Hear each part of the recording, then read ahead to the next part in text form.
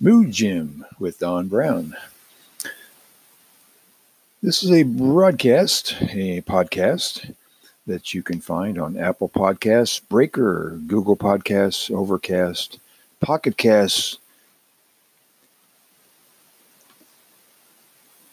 Radio Pool, Spotify, Anchor.fm, and RSS feeds. And we talked a little bit about how to change your life, how to change your mood, and all the things I've found in the last 50 years or so that have been helpful to me. They may be helpful to you, maybe not.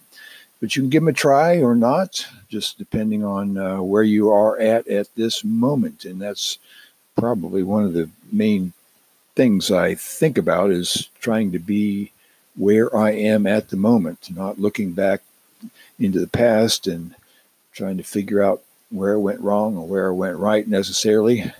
But at least you can reflect on the past, but you just don't get hung up on it. And similarly, you don't look into the future trying to figure out, well, what's going to happen down the road? What if I do this? What if I do that?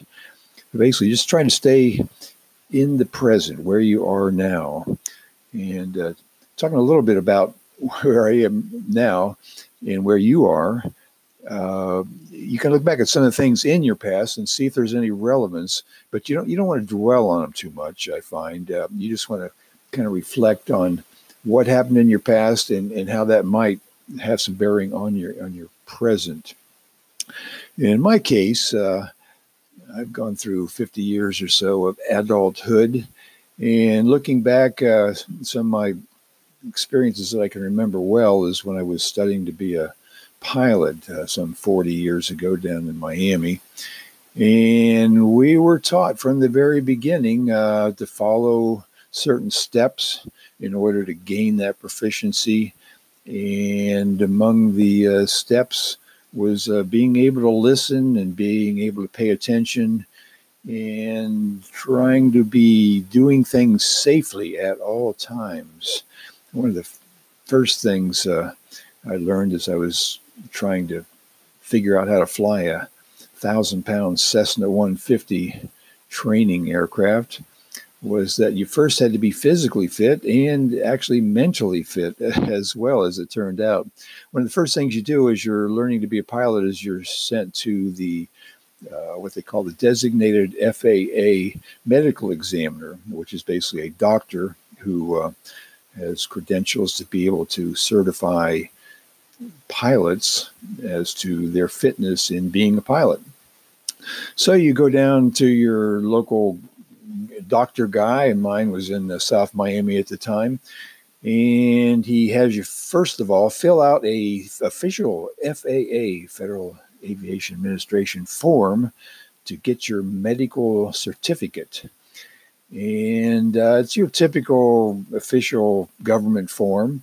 And so you fill out your name and address and ask you some questions about your medical history. Are you on any medicines? Have you had any particular type of illnesses in the past and so forth? Ask for your height and weight.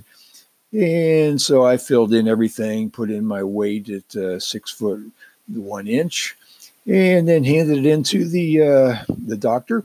And he looks over the form and sees if you have any particular medical history that might be a problem for being a pilot. And he also will test, unknown to me at the time, he tests for your hearing and your eyesight and your mental capabilities, and as well as your ability to follow directions. So one of the first questions he asked me, he says, how tall are you? And I said, well, I'm 6'1". And he says, well, it says here, how many inches tall are you?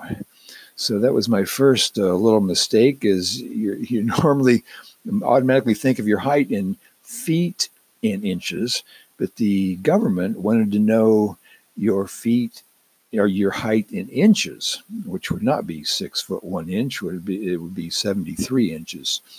So that was my first mistake, not comprehending instructions well enough. And also, presumably, it was trying to get you to think out of the box. It was trying to get you to not only realize the question was not in feet, but in inches, which is kind of out of the box, as you don't normally think that way. And as a pilot and as you're going through life, you kind of have to think being out of the box. So your answers to questions might not be what you typically would answer. The question might not be the typical question you're thinking of. So that was a good lesson from some 40 years ago, is to be in the present and don't necessarily expect what you think you're going to expect, and be able to think out of the box and pay attention to what is really being asked of you and behave or answer appropriately. So my lesson learned 40 years ago is the ability to pay attention, listen, respond appropriately, and adjust to changing conditions. And that's just some of the beginning skills to successfully navigate both an airplane and one's life, as it turns out. So that was my lesson from 40 years ago. And we'll get into some more lessons of life as we continue on with our podcast of Mood Gym. And like I say, try to play, or just, you can search for my podcast on Apple Podcasts, Google Podcasts, Spotify, and your favorite podcast method. And also, you can also use your smart speaker on my Google Home mini speaker. I found I can just do the command to open up your Google speaker. I don't want to do it right now because my Google speaker is sitting right next to me and it would open it up. But the command to find this podcast is just say, play Mood Gym. And it'll find the Mood Gym podcast. Oh, I'm sorry. You have to actually add podcast on the Google speaker anyway. So you would say, play Mood Gym podcast. And it'll find it and play it right on your speaker, which is sometimes a lot easier than going to your computer or your phone and trying to search through your applications. So anyway, that's my favorite way of doing a podcast. Just to go to your smart speaker and say, play Mood Gym podcast. All right, we'll see you around the next time. Thank you for listening. And if you can make some comments on Apple Podcasts, that'd be helpful. And we'll see you the next time.